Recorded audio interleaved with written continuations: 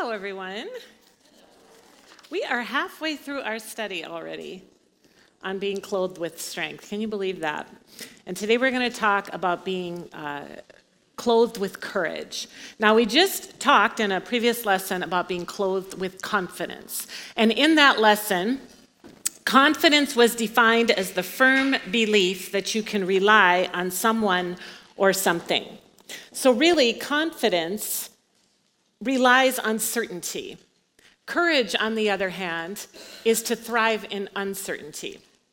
In fact, you could say that in order to have confidence, you had to have first had courage. You have to have the courage to step into uncertainty before the certainty, the confidence can develop. David had to fight the lion and the bear in the wilderness while tending sheep. That required courage. That helped him develop the confidence that he needed to take on Goliath. So today we're going to talk about courage, looking at the story of Joshua. And Joshua was given what seems like just an impossible command because God told Joshua that he was not to be afraid or discouraged, without courage, at all. Now stop for a moment and just think, what would your reaction be if God asked that of you? You can't be afraid. You can't be discouraged. And it's a question that we all have to answer because the truth is, God is asking that of you. Do you know the number one command in the Bible is fear not? It's the most frequent command given in the Bible. It is not love your neighbor. It is not live holy. It's stop being afraid because fear is crippling. It's costing us. Now, this semester, we've been focusing on Proverbs 31:25. You could probably all quote it by now. She is clothed with strength and dignity, and she laughs without fear of the future. So being clothed with strength means living a life with no fear, with no discouragement. It's the same life that Joshua was commanded to live. So let's take a look at his story. We'll go to Joshua chapter 1. Verse 1 says, after the death of Moses, the Lord's servant, the Lord spoke to Joshua, son of Nun, Moses' assistant. He said, Moses, my servant, is dead. Therefore, the time has come for you to lead these people, the Israelites, across the Jordan River into the land that I am giving them. I promise you what I promised Moses. Wherever you set your foot, you will be on land that I have given you. No one will be able to stand against you as long as you live, for I will be with you as I was with Moses. I will not fail you or abandon you. Be strong and courageous, for you are the one who will lead these people to possess the land that I swore to their ancestors I would give them. Be strong and very courageous. Be careful to obey the instructions Moses gave you. Do not deviate from them, turning either to the left or to the right, and then you will be successful in everything you do. Verse 9, this is my command. Be strong and courageous. Do not be afraid or discouraged, for the Lord your God is with you wherever you go. In that one passage, God told Joshua 3 times to be strong and courageous. So let's take a look at these 2 words, strength and courage. Strength means firmness.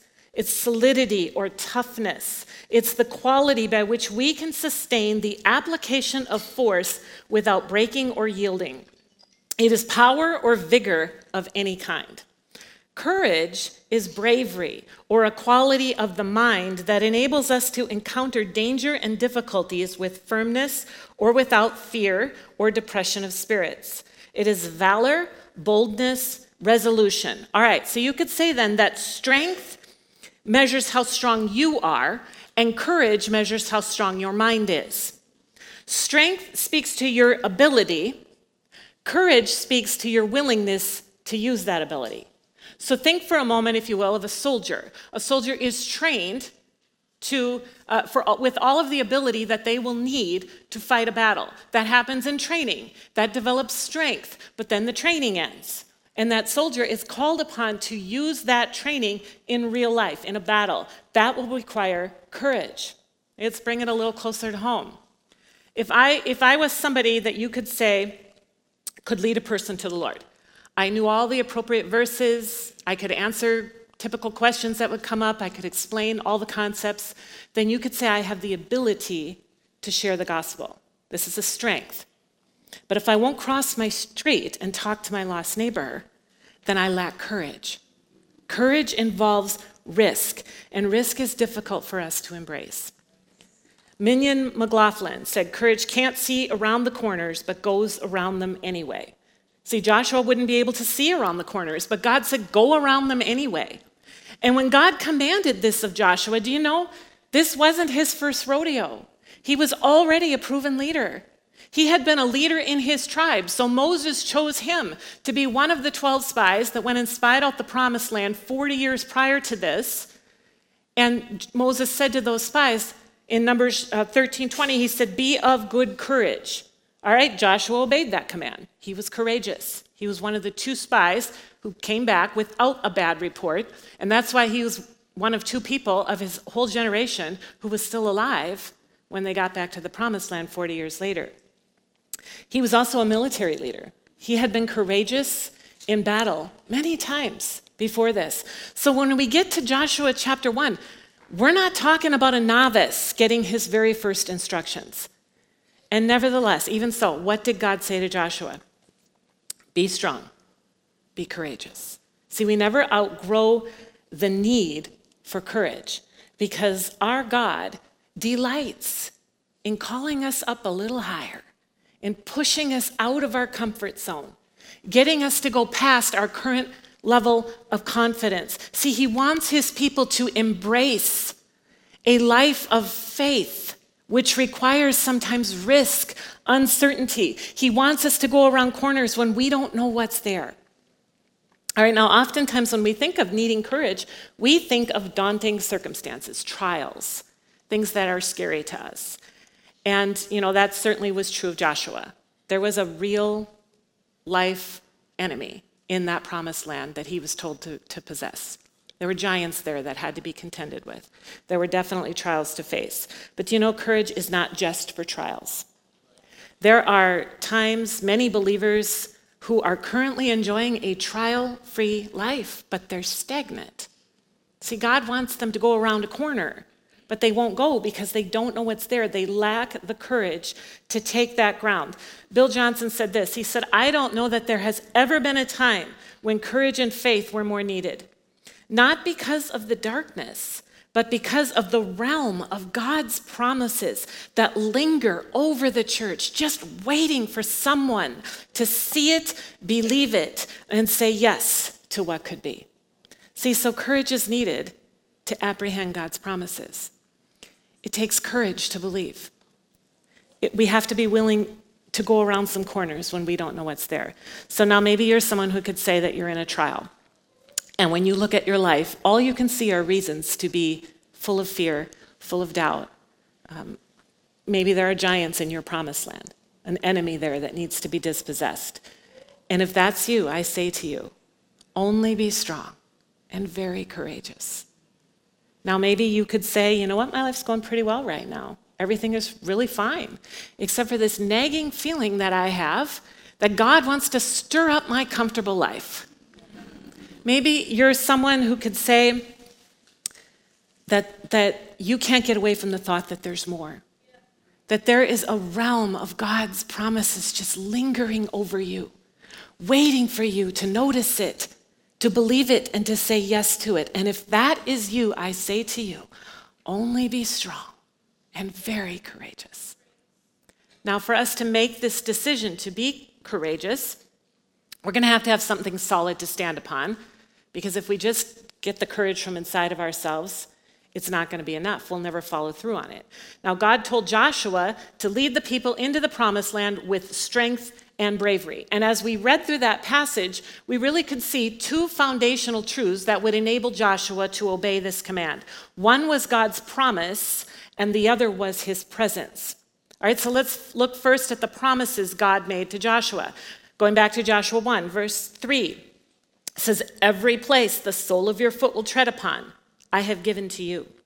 Verse 5, no man will be able to stand before you all the days of your life. As I was with Moses, so I will be with you. I will not leave you nor forsake you. Then we get to verse 6, which says, be strong and of good courage. See, so God promised Joshua success in every place and for all of his life, and then he asked for the courage. God is not asking you for baseless courage. He gave you promises in his word that you can stand upon. This is something solid that we can place our courage in. Now, we talk about it so often in sisterhood, but you've got to know what God said about your situation. Because when you know what he promised you, courage is a whole lot easier to have. All right, now, courage is also based on God's persistent presence. So again, let's go back to Joshua 1, verse 5. We just read it. No man will be able to stand before you all the days of your life, as I was with Moses. So I will be with you. I will not leave you nor forsake you. And then verse 9. Have I not commanded you? Be strong and of good courage. Do not be afraid. Do not be dismayed. For the Lord your God is with you wherever you go. So God said, Joshua, you're not going alone. I'm with you. I'll be there. And you know what? He made you the same promise. Let's look at 2 verses. Isaiah 41:10. Fear not, for I am with you. Be not dismayed, for I am your God. I will strengthen you. Yes, I will help you. I will uphold you with my righteous right hand. And of course, Hebrews 13:5, we all know this one. He himself has said, I will never leave you. I will never forsake you. See, these are not just nice sentiments that God made to make you feel better. These are truths that you can live by. God is with you. Let's just stop and think about that for a moment. Really, God is here. He was with you when you came into this room today. He's going to be with you when you walk out. He was with you when you woke up this morning. He'll be with you all day long. He's going to be with you when you go to sleep at night. How often are we really aware of him? How often do we acknowledge his presence? See, God is with you. That doesn't mean he's an observer of your life. It means he's a participant in your life. See, he's not watching you like Santa Claus. He's watching over you. He's not evaluating you. He's helping you. How would your life really change if you lived more aware that the God of the universe is with you and that he's your friend? So, you've got God's promises in his word, and you have God's presence with you always. Same thing Joshua had. Same foundation for being fearless that Joshua had. And that means that you're capable of the same courage that Joshua had. You've got the same foundation. And that means you really can live a life where you laugh without fear of the future. Now, I think everyone here would say that they'd like that. I'd love to have more courage. But how do we get it? If it was as easy as just saying, I'll take more courage, please, we would all be set. We'd be ready. We'd all be laughing. I wouldn't be teaching this lesson right now. But there's a little more to it than that. So let's talk about some things that we need to know if we really want to be courageous. The first thing you must do is trust God, not self. Alexander McLaren said, only he who can say, the Lord is the strength of my life, can say, of whom shall I be afraid? Now, if your courage comes from somewhere inside of you, your courage is going to fail you. But if your courage comes from trusting God, it will never fail you, never. Psalm 20, 6-8, David said, now I know that the Lord saves his anointed. He will answer from his holy hill, from his holy heaven, with the saving strength of his right hand. Some trust in chariots and some in horses, but we will remember the name of the Lord our God. They have bowed down and fallen, but we have risen and stand upright. Now, in the time David said this, chariots and horses, they symbolized security. Cavalry provided a huge advantage in a battle. But David recognized that really God was the greater advantage. He said, you know what, other people can trust those things, but not us. We're going to remember that God is our victory. Now, today we have natural defenses of our own, resources that we make use of when we need to. Things like doctors and lawyers and bankers and other experts in different areas, and we can make use of those resources. There is nothing wrong with those things, just like there's nothing inherently wrong with a chariot or a horse. The problem comes in when we begin to put our trust in those resources, instead of remembering that victory ultimately lies with the Lord. Our trust has to be placed in him. And then when our trust is placed in him, he will direct us to the resources he would have us use. Everything is in the right and proper alignment that way. All right? So trust God. Don't trust yourself and don't trust others. All right, second thing we need to know if we want to have courage is you must wear your armor and stand your post. Now, in order to do this, I have to know what my armor is and where my post is. See, I don't want to be fighting the wrong battle using the wrong resources. Now, it's easy for me to do that, to fall into fighting the wrong battle, because my battles look very natural to me. So my tendency then is to focus on what I can see. But the truth of the matter is, our battles are mainly spiritual. And that's what Paul said. Look at Ephesians 6:12-13. Paul said, we do not wrestle against flesh and blood, but against principalities, against powers, against the rulers of the darkness of this age, against spiritual hosts of wickedness in the heavenly places. Therefore, take up the whole armor of God, that you may be able to withstand in the evil day, and having done all, to stand. And then Paul goes on to list this armor. If you read the passage, he said that it's made up of truth, righteousness, peace, faith, salvation, the word of God, and prayer. None of that armor is natural. In fact, natural armor would be absolutely useless in the battle that we fight. Paul said our enemy is principalities and powers and rulers of darkness. What good is natural armor going to do? All right, so then how do we fight such an enemy? Well, listen to what he said. Paul said in Philippians chapter 1. Verse 20 says, stand fast in one spirit, with one mind, striving together for the faith of the gospel. Verse 28, and not in any way terrified by your adversaries, which is to them proof of perdition, but to you of salvation, and that from God. Now let's look at this here. This word perdition means punishment or damnation. So what Paul is saying here is that every time you get victory over fear, you are essentially showing the enemy proof that they are doomed. That's amazing. Your courage speaks that message to them. And not only that, Paul also said that when you are not terrified, you are showing proof to yourself of your salvation, of your deliverance, of your victory. See, again, the battle is spiritual. So when you refuse to be terrified, you stand in your situation and you say, I will not fear, no matter what your adversary is trying to get you worked up about. You're fighting the right battle in the right way with the right armor. And the funny thing is, to you, it might look like nothing is happening. In the natural, you still see the same things that should be causing fear in you. But when you just stand your post and you wear your armor, there is a message that you can't hear being broadcast in the spiritual realm around you to your enemy. What is the message saying? You don't have this one. You can't have her. Do you see that courage in her? That's there because you're doomed and she knows it. And she is saved and she knows it. Now, how long do you think your enemy is just going to keep hanging around with that kind of a message? Do you see why when we resist the devil, he has to flee? Do you see how powerful being fearless is? All right, we got to move on here. Third thing that we need to know to have courage is that you can get it from others. And there's a story in Acts about Paul. At this time, Paul was a prisoner. He was on his way to Rome. He was going to stand trial there because he had been preaching the gospel. And when the believers who lived in Rome heard that Paul was coming to them, they actually left Rome and went out to meet him.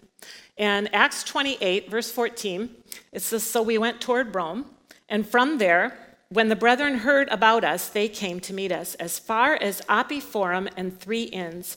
And when Paul saw them, he thanked God and took courage. All right, now these towns that the believers went to from Rome were 52 and 33 miles from Rome. That's a long way to walk. but they wanted to come and encourage Paul.